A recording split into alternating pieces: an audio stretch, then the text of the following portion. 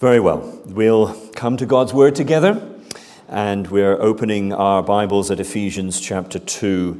And I want to consider with you some of the things that Paul says, and it is only going to be some of the things that Paul says in the opening 6 verses of this chapter. So Ephesians chapter 2,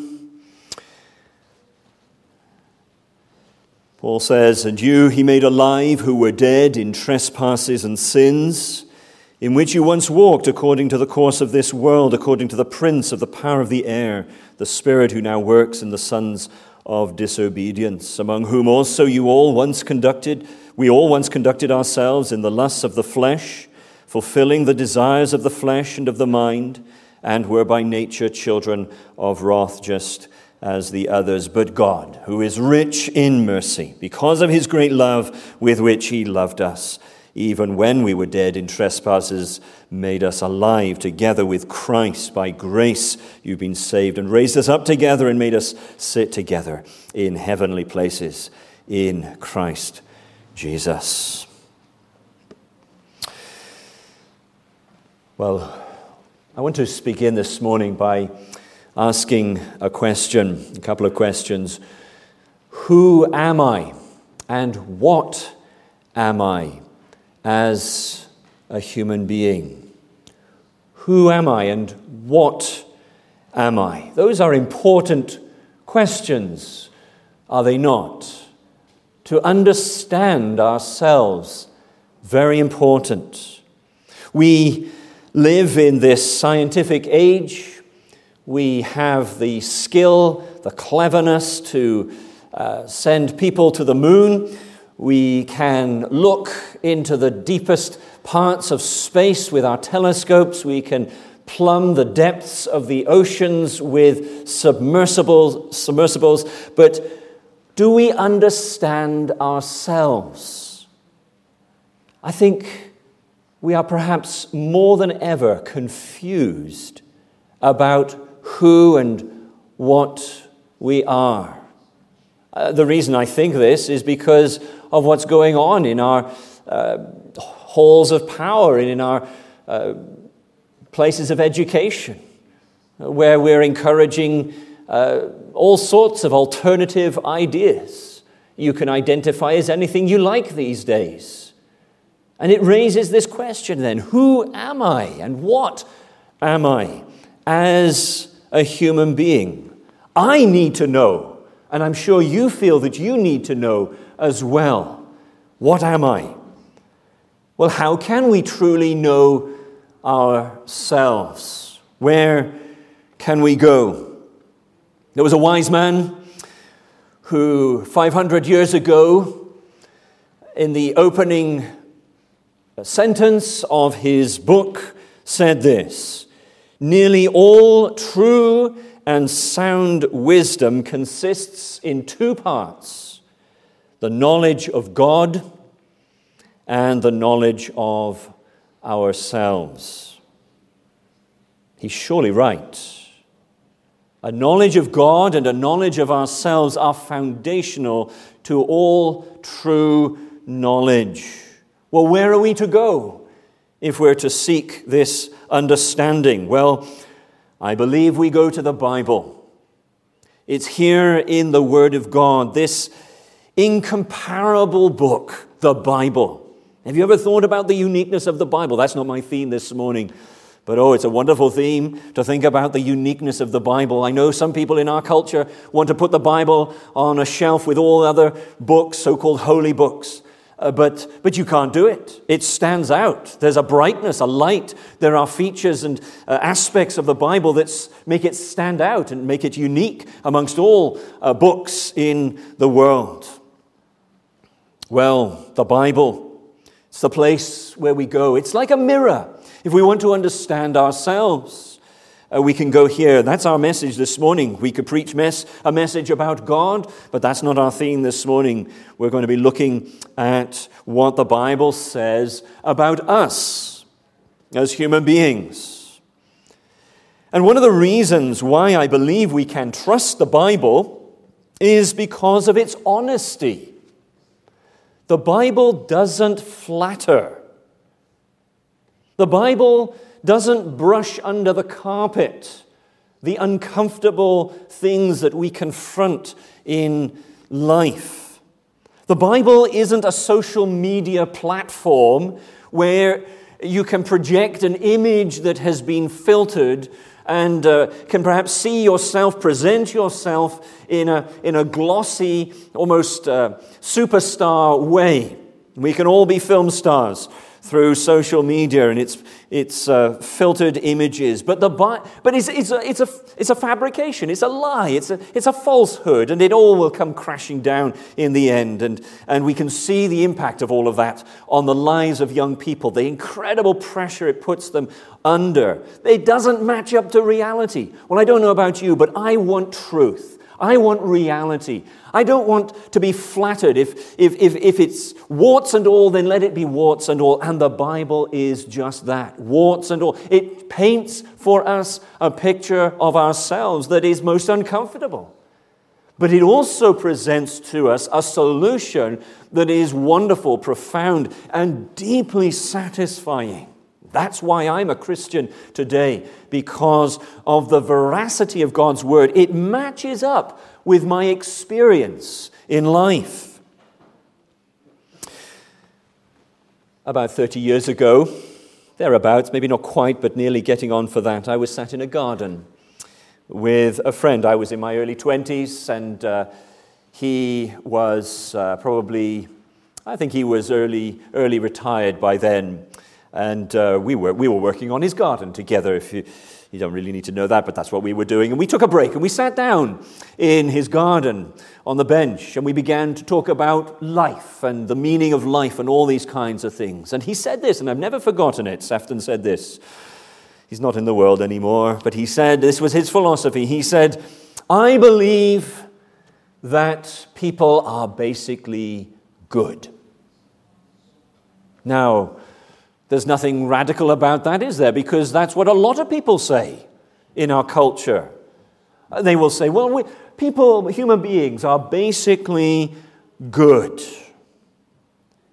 And I suppose, to some extent, if you've lived a kind of middle-class, comfortable life, where everything has been provided, there's always been food, and you've never been on the receiving end of much crime or anything like that, you might be able to sustain that philosophy that people are basically good.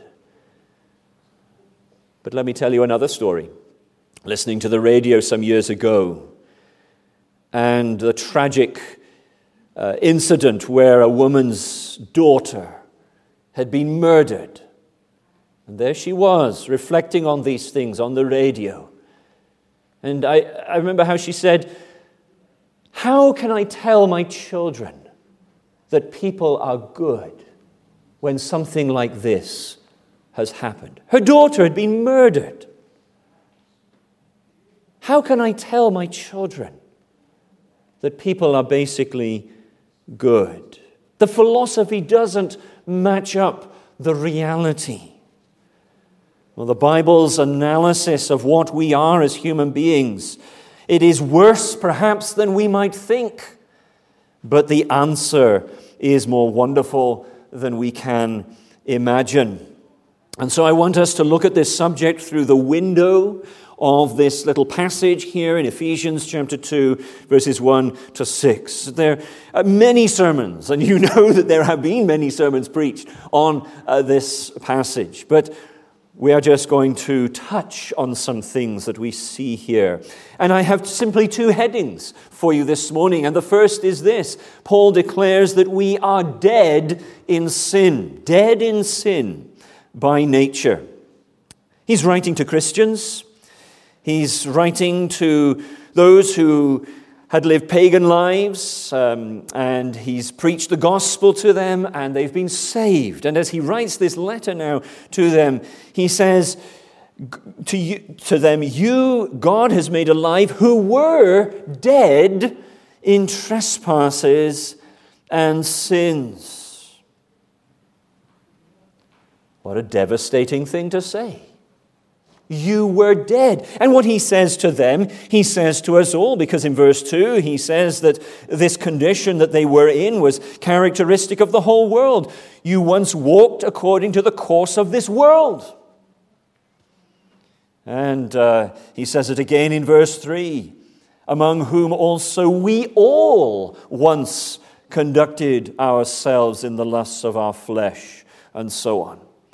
Paul's statement here, and we remind ourselves that he's writing under the inspiration of the Holy Spirit.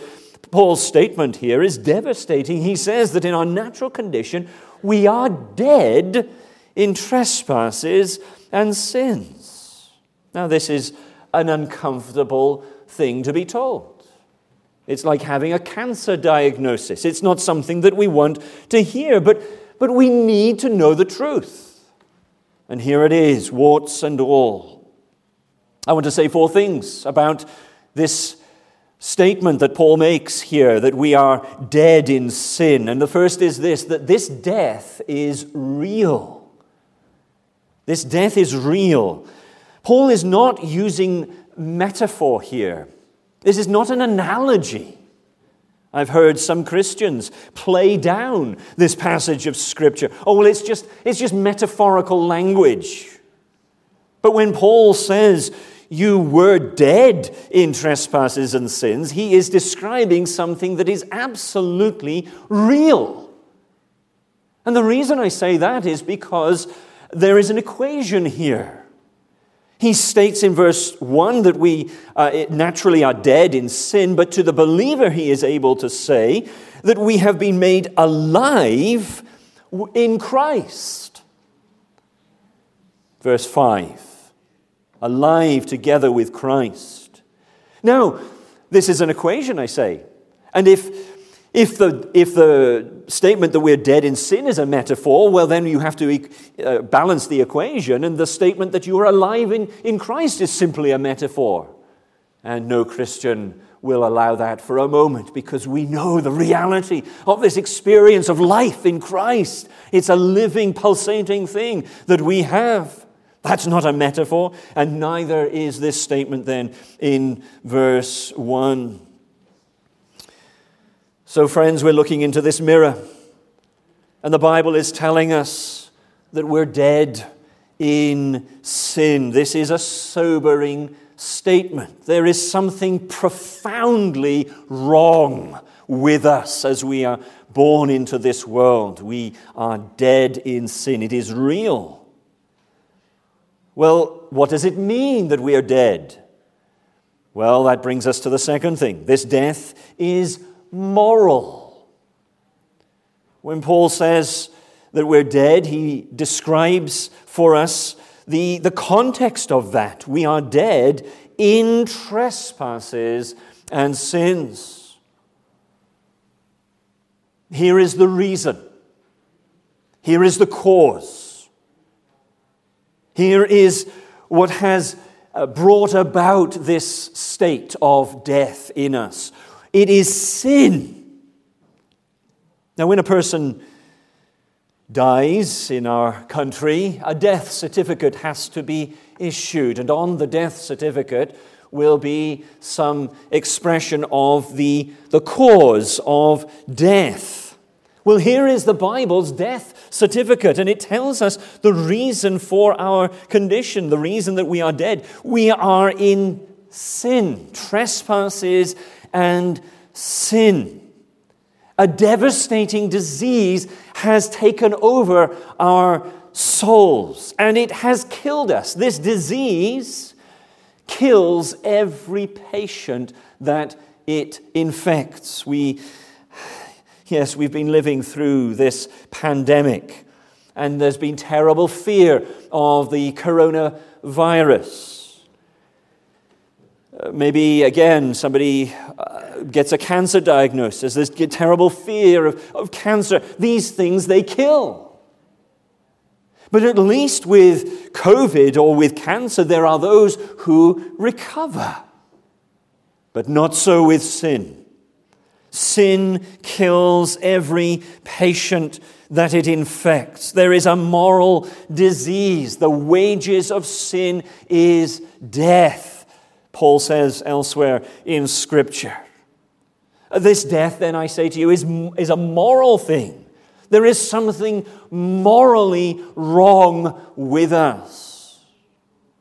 But I can well imagine someone listening to this message who perhaps isn't used to being spoken to like this, and you might say, well, I'm not a sinner. What are you saying this morning? You're telling me that I'm a sinner? I'm no sinner. I'm no criminal. I've never killed anybody. I've never robbed a bank. I've never done any great sin in that regard. Well, perhaps you need to think a little more deeply about what's wrong in your life. Can I just point you to what Paul says in verse 3 for a moment? Look at what he says there. We need to take this into account when we're trying to understand this statement that we're dead in sin. What sort of thing does he have in mind? Well, look at verse 3. Among whom also we all once conducted ourselves in the lusts of the flesh. In the lusts of the flesh. He sees this as sinful lusts. Now, you may not have murdered someone, but I dare you to say that you have never lusted. Who can possibly, with any sense of self-knowledge, say, well, I have never had desires in my heart that if they were projected on a screen would make me ashamed in the face of others? We know what this means. We've been there. We understand this. This is something that is true of all of us. We all wrestle with these lusts of the flesh, inordinate desires for forbidden things, unclean things, unsavory things, temptations that we wrestle with. And this is what the apostle is talking about here. Sin. It's not those grosser crimes that simply put people in prison, but it is an inner corruption that puts us in this state of spiritual death. Sin is not just doing bad things, but having bad desires that spring from a bad heart within us. So this death is real. This death is moral. And then we move on to say this, that this death is relational. It's relational. At the heart of this problem that Paul is talking about here is a broken relationship with God. Look at verse 2 and the end of that verse. He speaks of the sons of disobedience. He's describing the same people all the way through. He's just using these different phrases to give different angles on this problem. And at that point, he describes us in our natural condition as sons of disobedience. Now that is a sort of Hebraism. It's a way that the Hebrews would speak, the son of this or the son of that. And what it means is that when you describe someone as a son of disobedience, that they are inherently disobedient.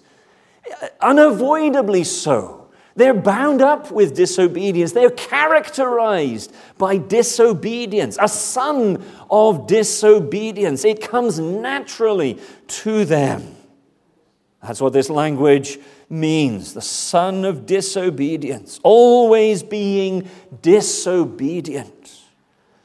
Well, disobedience has to do with authority.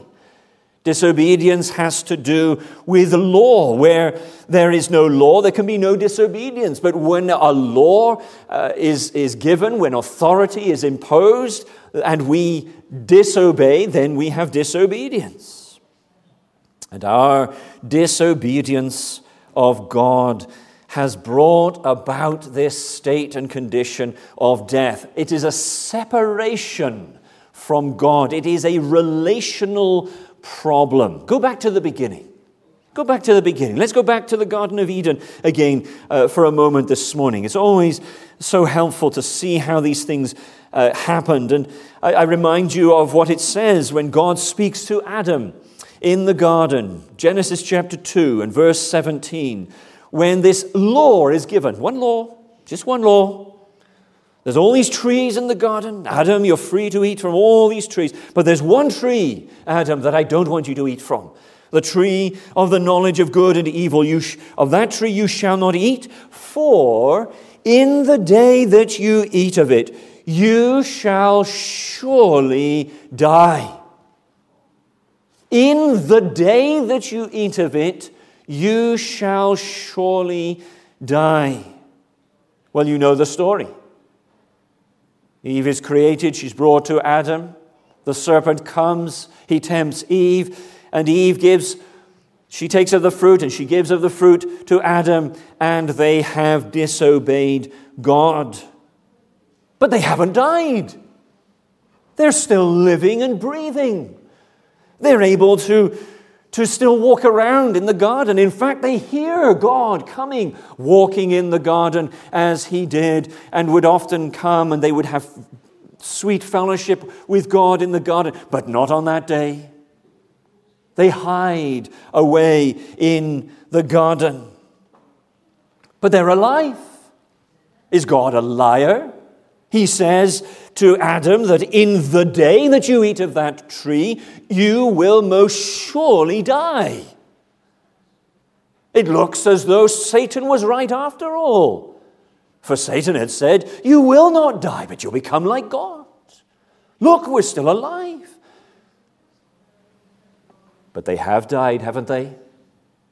They have died in terms of their relationship with God. The God to whom they ran before in the garden, now they're hiding away from him. They're afraid of him. They know their conscience is guilty. They know they've broken his law. They know they've exposed himself to God's displeasure. They're afraid. There's been a rupture in the relationship. They have died. They've been disconnected from God, from the source of true life and blessedness. They've fallen into sin. A gulf has opened up between them and the living God. They still look to be alive, physically, visibly, but spiritually they have died. And that spiritual death, though in terms of Adam and Eve, it might have taken many hundreds of years, yet eventually they died physically as well. Let me use a picture for a moment of this. Have you ever thought about it in this way? A tree, a beautiful tree. There it is, growing firm and strong and full of life and vitality. Its leaves are green and maybe there's even fruit growing on it. And then something happens. The tree gets cut down. And there it is now, lying on the ground. But if you came up to it the following day, you might not necessarily immediately recognize that it's been cut down at all, because the leaves are still green. The fruit is still on it. You might come back a week later and still the leaves are green and the fruit is on it. Come back a little further on and you begin to see that the glossiness has gone out of the leaves. There's a dullness that's come. And that death is at work because the tree has been cut down. It's been disconnected from the root. The source of life has been severed. It might look to be alive for a period of time afterwards, but really, from that moment that it's been cut down, it's dead. It's finished. And this is how we are to think of ourselves. This is what the Bible is saying to us. Can we understand it this morning? This is what this mirror we're looking into as we look into the Scriptures. This is what it's showing us. That our problem is that we have disobeyed God and our relationship with God has been broken. We've been cut off from Him, from the source of life and blessedness. We are dead spiritually, and we are going to die physically. But there's a fourth thing here. So we've said this death is real. This death is moral. This death is relational. And fourthly, and forgive the tautology of it, but this death is fatal. You say, well, death is fatal. It's inherent within it. But we need to grapple with this. We need to see the seriousness of this, because we're so prone to think in terms of our present existence. But this is not all there is. There is a world to come, and there's the question of where we are going to spend eternity.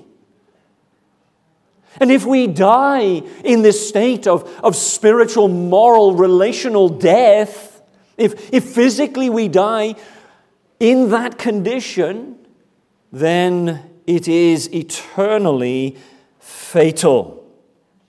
As bad as our present condition may be, it is going to get worse. Without remedy, it will get worse. Look at what it says at the end of verse 3. Again, another statement that Paul uses to describe us in our natural condition. By nature, children of wrath, just as the others. Children of wrath. Well, here is another Hebraism. Wrath belongs to us in our natural condition. We're under God's divine displeasure. His wrath. His law has been broken, and therefore His justice has been offended, and we have exposed ourselves to the sentence of that broken law, which is eternal separation from God, to experience His eternal wrath, to be sent away from Him, away from His light, away from all His mercies and blessings, away from everything that would be joyful and that would give us pleasure. There are still pleasures in this world, but if we pass from this world in this state of spiritual death, there will be no more pleasure, but we will fall under the eternal wrath of God. This language reminds us that the judgment day is coming. God is slow to wrath. God is slow to wrath. He is merciful. He doesn't send us to hell the moment we tell our first lie.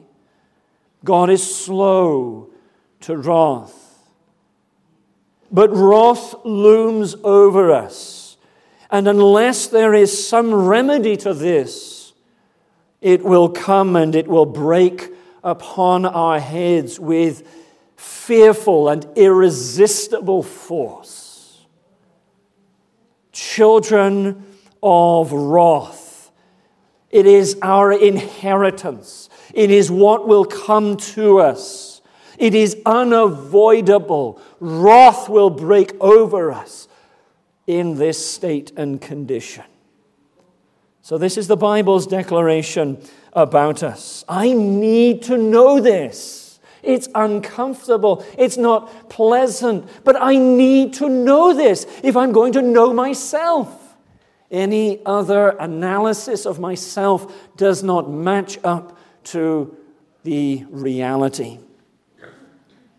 So we're dead in sin. It's a real, moral, relational, and fatal death. But praise God, we don't leave it there this morning.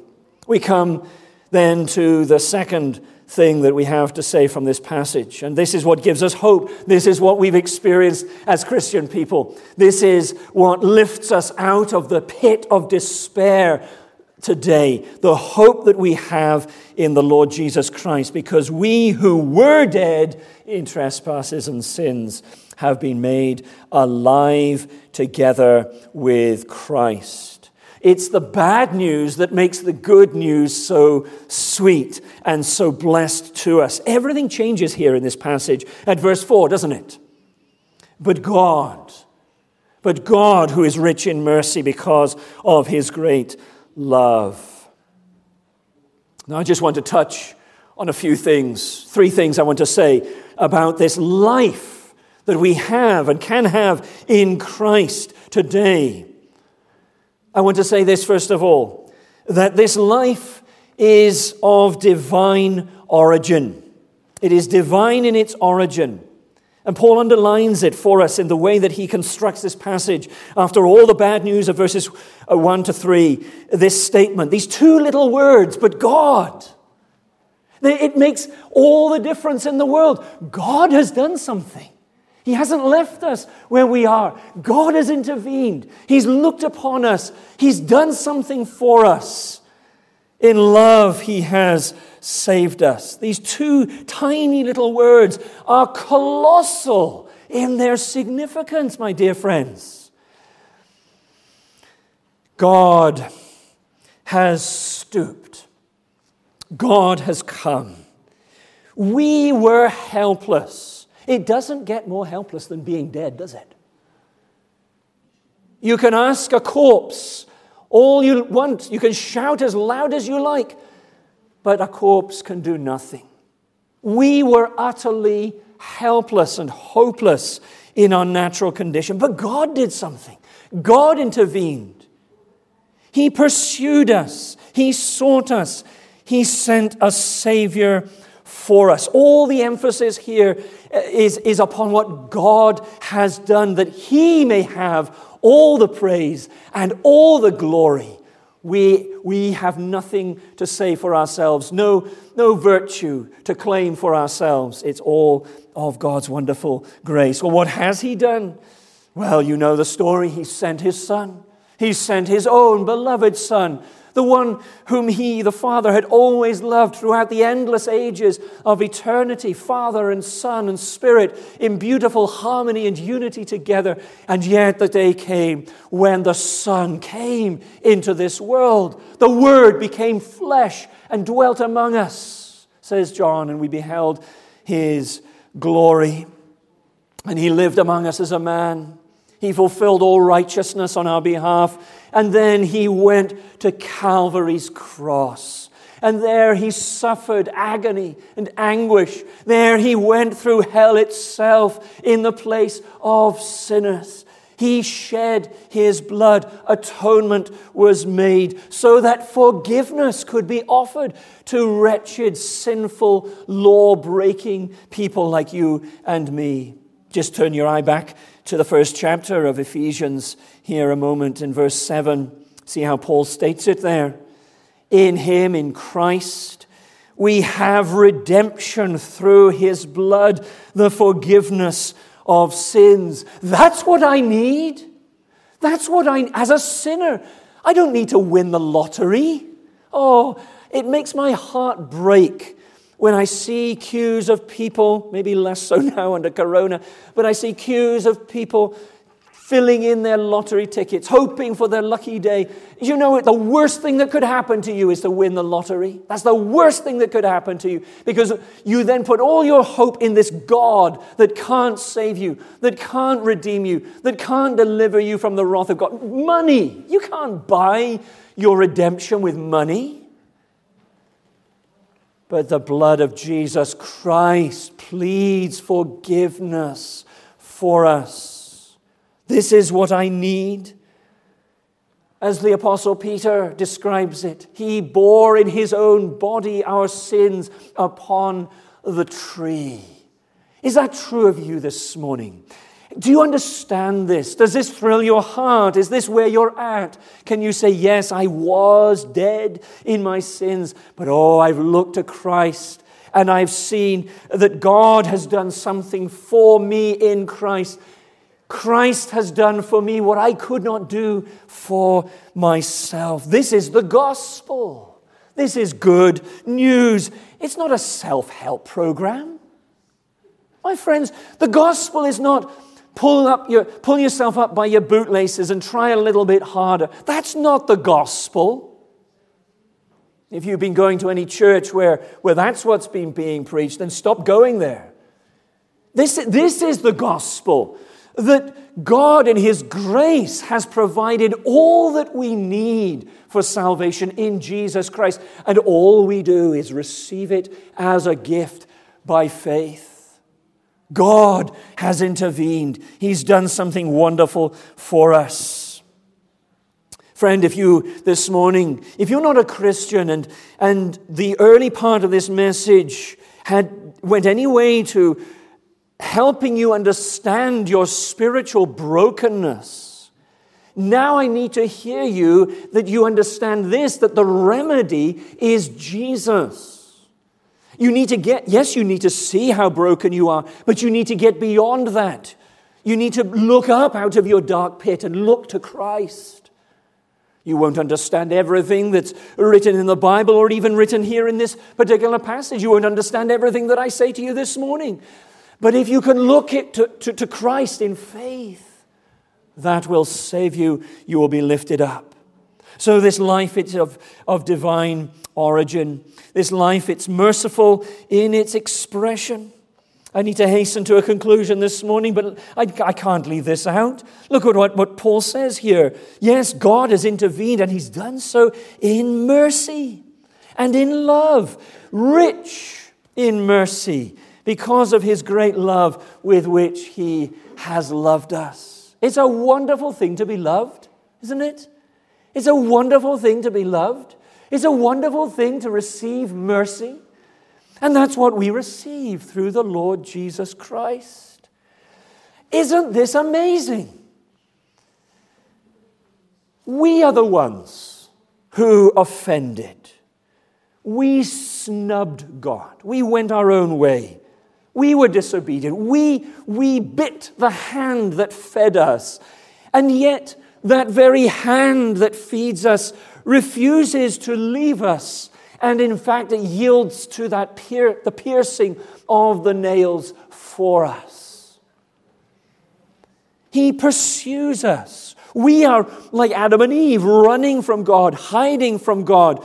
The vast majority of people in Cardiff this morning, the last thing in their minds is to think that they need God. They're running from Him. But He is not put off. In His mercy and in His love, He pursues us. He would have us to be reconciled to Himself. We are the ones who've broken the law, and yet Christ becomes the law keeper for us in His life in this world, and He suffers the penalty of the broken law at Calvary's cross. There's this beautiful balance then in the gospel. All the fault is on our side. All the grace and love and mercy is on His side. God has refused then to leave us to ourselves and that road of self-destruction. And how wonderful it is to hear our Savior as He yields Himself at Calvary's cross, as those cruel nails are driven through His hands and His feet. And yet, in the midst of all that anguish and agony and shame and disgrace of the cross, He prays, Father, forgive them. They do not know what they do. His shed blood pleads pardon for the repentant sinner. Can you dare to believe in Him? Can you entrust your soul to Him today? Maybe you think, well, I'm such a sinner. I'm such a sinner. How can I possibly be saved? All these terrible things that I've done in my life. How can I possibly bring all of that, all my dirty washing to God? Well, I'll tell you this, He already knows. He already knows. And what He wants is for you to make confession of your sin, because if we confess our sin, He is faithful and just to forgive us our sins and to cleanse us from all unrighteousness. Don't let the devil deceive you into thinking that you're too sinful. He's a devil of extremes. He'll drive you off into the ways of sin, and then when you feel convicted of sin, he'll say, well, now you're too great a sinner. There's no way you can repent. There's no way you can come back. And I'm telling you this morning, the devil's a liar, because the blood of Jesus Christ is powerful to cleanse from us the darkest stains of sin. Whatever shameful things we have done, we can find healing and cleansing in the Lord Jesus Christ. And let me close with this statement, that this life that we're talking about in Christ, yes, it is divine in its origin, it is merciful in its expression, and it is accomplished through union with Christ. Look at what he says again in verse 5. Even when we were dead in trespasses, he made us alive together with Christ. Do you know what faith is? Faith is not simply agreeing with certain facts. Faith is not saying, well, yes, Jesus died on a cross 2,000 years ago and then rose again. Oh, yes, he did. But acknowledging that is not faith. Faith is a living bond. Let's go back to our tree for a moment that's being cut down. Faith, as it were, puts that tree back upright. Faith reconnects the tree to the root. Faith connects us to Jesus Christ. It is by faith that now everything that is in Christ becomes ours. It flows into us by the power of the Holy Spirit. So the life that Jesus lived becomes our life. His righteousness becomes ours. The death that Jesus dies becomes our death, because he died in our place. The resurrection of Jesus Christ becomes ours because we are raised with him, which is what Paul is saying here. And even, if you move into verse 6, the ascension of Christ into glory is ours because we are united to him. And therefore, Paul is able to say that we have been raised up together and made to sit together in the heavenly places in Christ Jesus. What a glorious provision God has made for poor, wretched sinners. Here's the old story. Friends, many of you are Christians here. May it thrill your hearts afresh to hear again of what the Lord Jesus Christ has done for you and for me. But if you're not a Christian, I point you to Christ.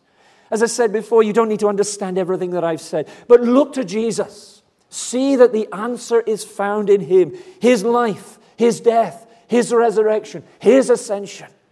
Here is the gospel, the good news of God's saving love and mercy for broken, wretched, dead sinners. Take him, take Christ as he's offered to you in the gospel. And may you find this new life that is the experience of everyone who puts their faith in him.